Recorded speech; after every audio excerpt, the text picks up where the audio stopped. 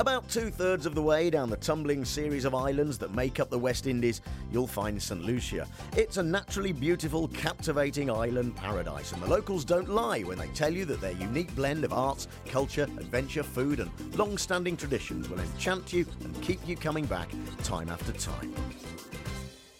I'm John Holmes, and in this travel documentary podcast series, we, by which I mean myself and the travel writer Antonia Windsor, will be your guides to all things St Lucian.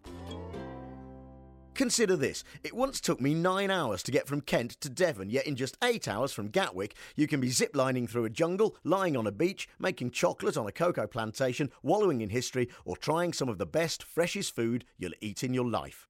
Over 5 podcasts brought to you by the St Lucia Tourism Authority, we are in a country which promises to inspire us and you with its land, its people and its light. This is episode 1, Arts and Culture. And music. Hey, ding dong! Wagwan, wagwan, wagwan! Hey up! How? Everything good? That's the sound of Dennery Segment.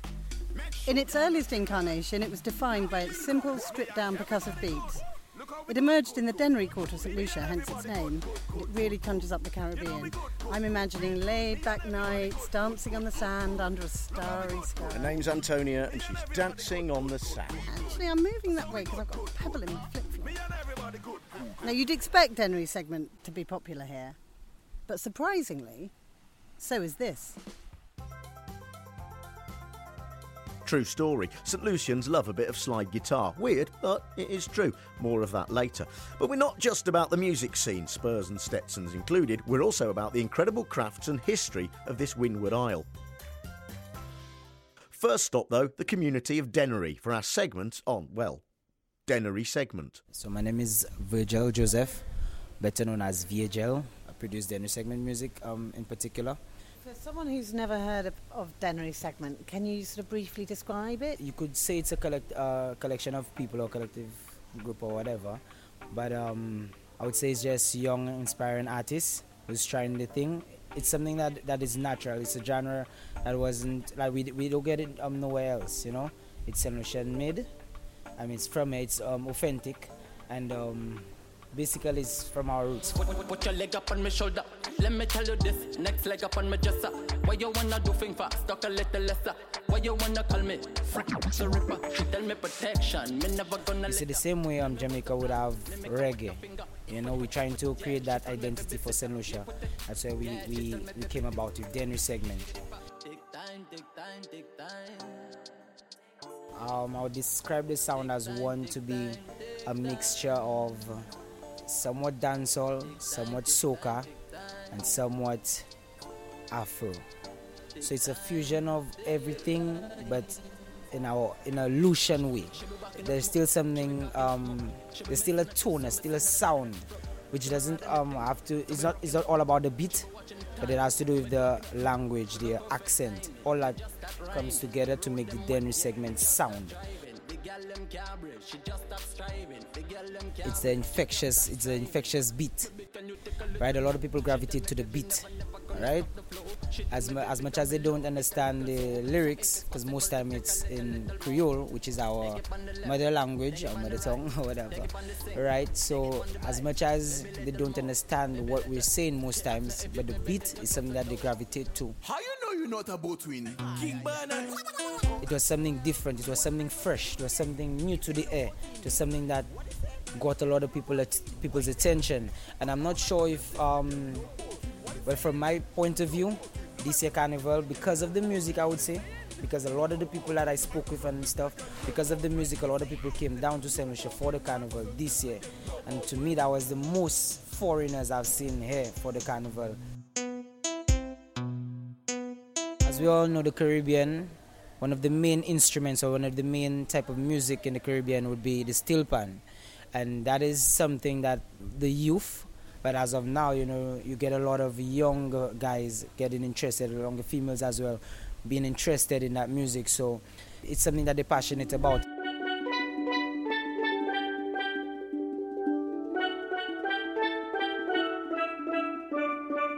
And that's absolutely right. Before they hit the Dennery segment hard stuff, the young people of St Lucia are engaging in the gateway music of traditional steel pan. In the otherwise sleepy coastal village of Labrie, there's no shortage of culture.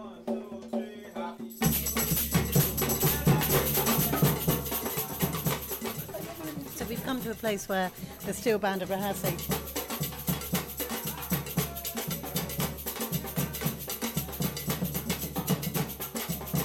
Quill Barthelemy, band leader, Labrie Steel Pan. We started in 2005. There was nothing really going on in Labrie for the young people, and it was a bit of a challenge because the kids didn't know much about it. So what we did, we just pulled up kids coming from school. And then we realized the interest was growing, and then the kids were excited and everything, and so it grew. But our main goal was the music, where we use it as a form of relaxation, where we can speak to each other but musically. So we can dance and we can sing, but yet still the pan and the music was the main focus. My name is Christopher Shiko. I am currently the captain of the band. I started when I was 5 years old, back in 2005. With the steel pan, it's an orchestra, so you have your low-end pans and you have your high-end pans. Concerning how the pans are made, they usually use oil barrels cut off the bottom, so then you have an open end, so the sound can get out, right? And like for the range of the pans, so for the 6 bass, they use the whole barrel, and they use a torch to heat up the top of the barrel, and they sink the top of the pan using a hammer. Labrie Steel Pan has something special. I mean, what we've been doing has been spectacular. The kids have been showing great interest in the band, and I mean, leading the band is something special for me. I enjoy working with them, it's my passion. Yeah, it's very nice. And do you get requests from new children who want to join, who've seen their friends doing it and get inspired? Actually, we do. First, we enroll new kids, so ranging from at least 4 years old. We teach them the basics, how to hold their sticks, teach them about the pan, how to play the pan, right? And do your local residents here mind you rehearsing? I imagine when all your young people are rehearsing here, it's quite a loud sound. I mean, it's loud, but it's music. Yeah, people enjoy music. Sometimes we have right on the road here. Right? Yes, we have some of the neighbors come outside sometimes to listen to the band. Yeah. That's lovely. Yeah. Can we hear something? Yeah, sure. Why not?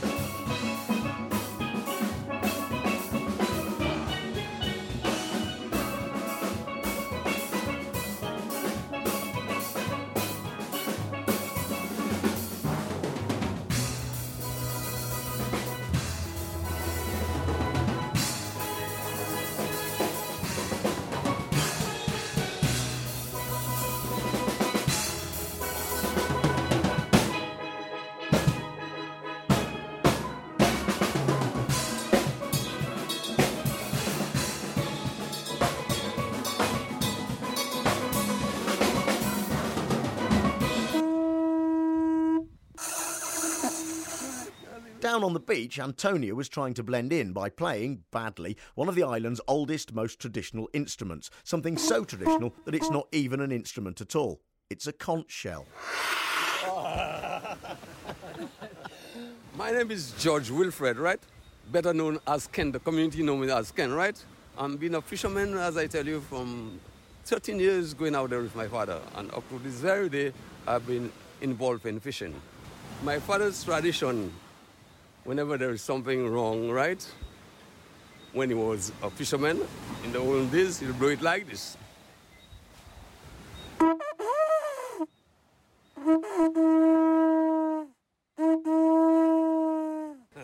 That's it. Can I have a go at blowing it? Can you have a blow? Yeah. Oh, try. What do you do? There. Try to blow it. You blow in the hole? Yeah, blow in the hole. You don't make any sound with your mouth, you just if you blow? Want. If you want. Just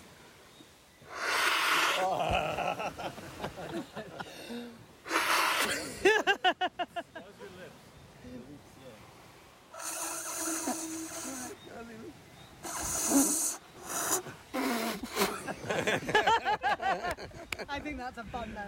Okay. Right. It's easy and it's difficult. Yeah, it makes an amazing sound. It's like an instrument. It's amazing that that sound comes from this shell. And how far do you reckon that? Do you think the whole village can hear that? Yeah. Yeah, mostly. Wow. I'm surprised we haven't got loads of villagers coming down now.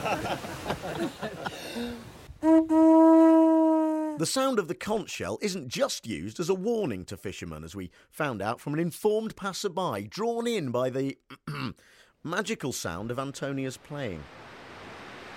Hi, my name's Andy Norell, and I'm a musician. I play steel pans, I compose music. It was nice to walk up and see you guys and hear the conch shells blowing. We hear it all the time in the village. The fishermen have been doing it forever. They come in with fish and they announce that they're here by blowing literally into a conch shell. And it's an instrument that's used all over the Caribbean that way. And there are some real virtuosos in jazz who play them now too. Frank Nicolas, a trumpet player from Guadeloupe, and Steve Turre, the great jazz trombonist from America. They're virtuosos on those things, and they use them in choirs and in harmony, and they play jazz solos on them. It's quite amazing. But and all the fishermen can do it. As you probably saw, it's kind of hard to get a sound. I'm going to add conch shell to my shopping list. Well, you've got a shopping list. Of course I have. I'm a sucker for local crafts. What is that? Is that the... How much... This isn't a list, it's an essay. How are you going to find all that in the next 5 minutes? Through the magic of editing. Okay, so right now we're heading over to Choiseul, which is like the arts and craft capital of the island. You find that a lot of the artisans, even those right now in the northern part of the island, actually hail from the community of Choiseul. Right, so where have you brought me to now? This is lovely. I didn't know what it was going to look like. I was sort of expecting some big corporate craft centre, but this is just literally someone's house. It's beautifully decorated with turquoise painted bamboo and carved pillars, and we've got some tie-dye hanging outside. I can't wait to get inside and meet Lucy. Just at the side of the road as well. Yeah, literally at the side of the road. So let's go and see Lucy.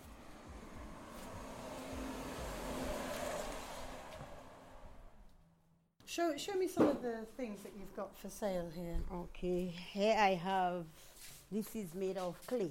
This is a clay pot. And is this quite a traditional? And that's our traditional pot they used to cook before. So that is for cooking. You use a coal pot and you cook with this. This is for cooking. And that can go in the oven, like with a stew or something? Yeah, it can stew, it can cook, it can do anything. Do people still use them today? Yes, they do. They do a lot. Especially last month was Creole. This was used a lot at Creole Festival in Choiseul and surrounding areas, but mostly in Choiseul. Yeah. And here I have the bamboo fruit bowl. It's a small fruit bowl made out of bamboos. That's beautiful. That's very intricate bamboo work. Yeah, and we what I do, when the bamboo is young, I strip it into small strips, but that's the skin of the bamboo, not the interior. That's the skin of the bamboo, and I use dye, and I dye the bamboos, and I make the flowers and make the bowls. That almost looks factory made. It's so neatly done. It's beautiful. It's bamboo. Yeah. And do you have children that you're teaching these skills to? Yeah, I teach my children, and I have 2 grandchildren that are very interested. Yes, how old are your grandchildren? My grandson is 12. So he's doing a good bit of work. What's he doing? What's his favourite thing? His favourite thing is to do the bamboo cups and the tie-dye. He likes the tie-dye and the batik. Yeah, lovely. Yeah. Because it's good to have the younger generation learning these things. Yeah. I see you have a baby. Hanging that's my grands. Yes. And here I make a pipe with the calabash. You can fill it with water, full with juice. You can put anything in it, and you just open the tap and you close it. Can you fill it with piton beer? Oh, that's better yet. That's much better. You know, piton beer, rum punch. That's a lot better. How how do visitors find you? So if they're coming, will everyone know where you are? If they arrive in Choiseul and say, I want to see Lucy's Craft Centre, would everyone be able to direct? Yeah, anybody they ask for Lucy's place, they will get direction. And I also have a sign up front there. And at the hotels, I have some of my cards. So if some guests want a batik or a tie-dye, they would send them to my place. Because it's so much more special buying from you, meeting you, knowing you made these things, rather than just buying from a hotel shop. I'd really like to buy your pipe. I think it's beautiful.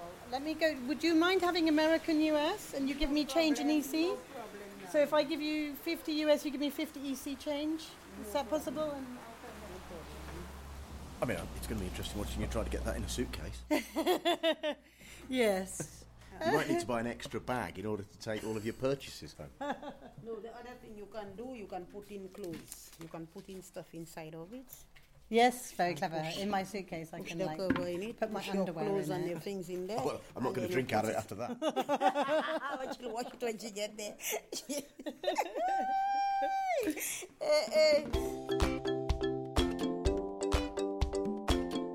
I didn't quite get enough souvenirs at Lucy's, so I've come to Castries, where there's a local vendors market. It's right near the cruise ship dock. They get all the tourists coming off the cruise ship who want local handmade produce. There's lots of things for sale here. There's jewellery, hats, baskets, lots of clothes, things with St Lucia on, things without St Lucia on. Oh, look at that hat. Oh. That's great. I'm going to get one of those. Got 20 hats already. So, St Lucia has a rich musical and craft heritage, but from a wider cultural perspective, the island draws heavily on both her English and French influences.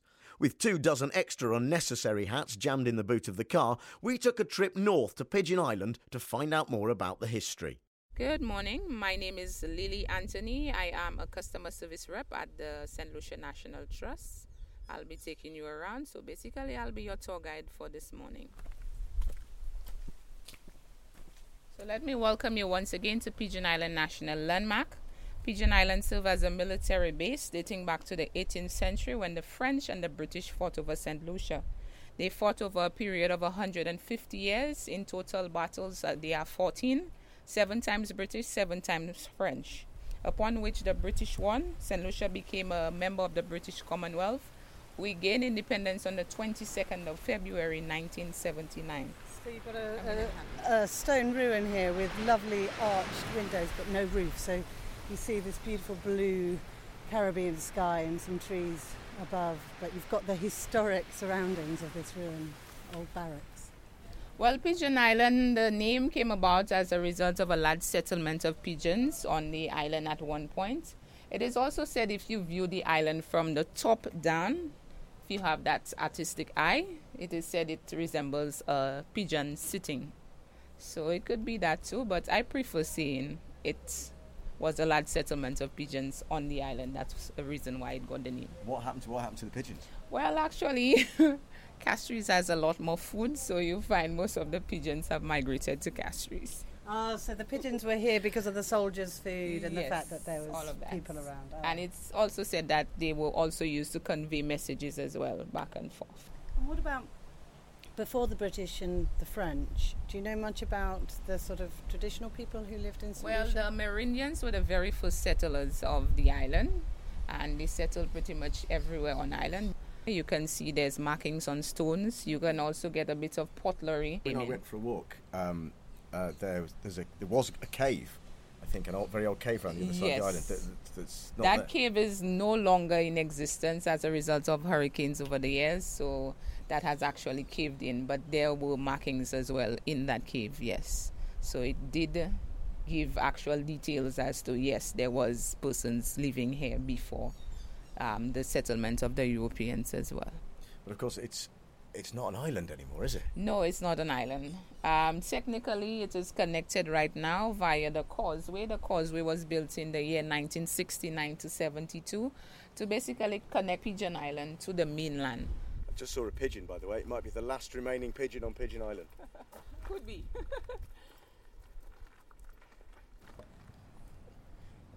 So I just come back down from walking up to the top of both peaks. Twin Peaks I've climbed, I tell you. Twin Peaks. It's a bit... But it was too windy for me to record, so I didn't have to climb. Yeah, I'll be honest with you. The first peak's easy. That lulls you into a false sense of security. The next one, which is much higher, it's not a climb, but it is a clamber. That's what I'm going to... But it's worth it, because the view from the top is absolutely incredible, and you can see all the way over to Martinique, the neighbouring island, of course, and it is a clear day today, so you can see right down across St Lucia itself to the peaks of the Pitons over the headland, and it's really... I was the only one up there, so you get it all to yourself. Okay, you've sold it to me. I'm going to go up. Good luck in those flip-flops. There are large rock out in the open. It's called Bogart's Rock or Bogart's Rock.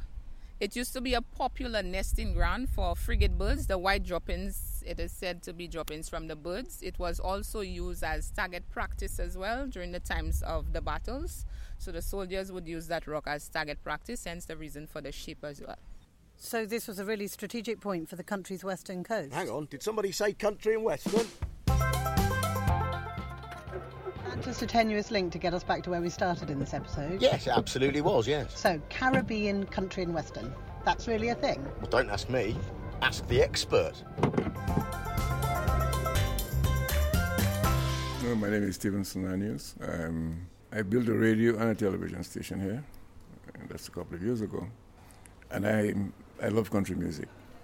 So I have my special slot every Sunday from 4 o'clock.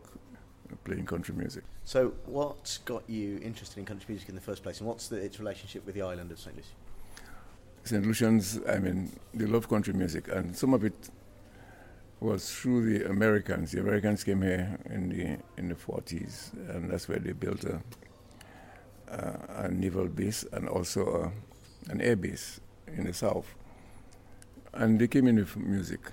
We grew up with folks like Jim Reeves, Buck Owens, and so forth. And country music was here even long before things like reggae. As I said, I remember listening to Hank Williams, Jim Reeves, Doris Day, Frankie Lynn, Gene Autry, and Roy Rogers on the old gramophone. His master's voice, that was on the large 78 records. I managed at one time L.M. Stone. And we went to Nashville. I took him to Nashville twice. And he entered a competition. There was about 50 individuals. And he came first out of the 50. Yep. And he was the only non-white singing country. People, by which I mean me, would ordinarily associate country music with the American South, wouldn't they? Not Europe, and not necessarily French or British. So that's kind of really interesting, and how music shares itself around the world. But it's found a home. I think music is a universal language. So whether it's American, wherever it originates, but I think St. Lucians have. I think they like the style of the music, the rhythm of it also, and the way they dance it. Country music dances, and as if you're well aware tonight, when you go out, you'll see a lot of people dance to country music. Where should we go tonight? There's a place, the Vine. It's not far from here, just next to Rodney Bay, just right in that area there.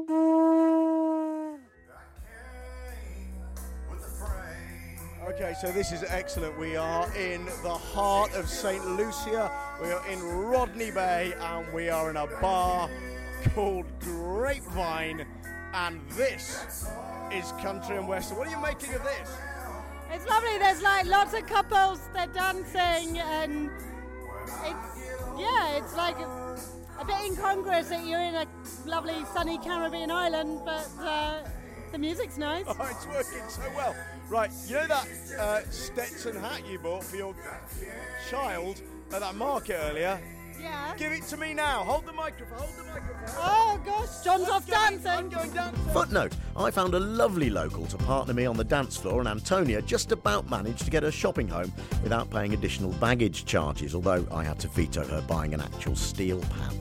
Why don't you start planning your encounter with St Lucia's rich arts and culture today by taking a look at stlucia.org. And don't miss our next podcast episode where we hunt down the elusive St Lucia parrot and explore the wildlife and nature on this captivating Caribbean island. You've been listening to John and Antonia Take on the World, St Lucia. It was an unusual podcast brought to you by the St Lucia Tourism Authority.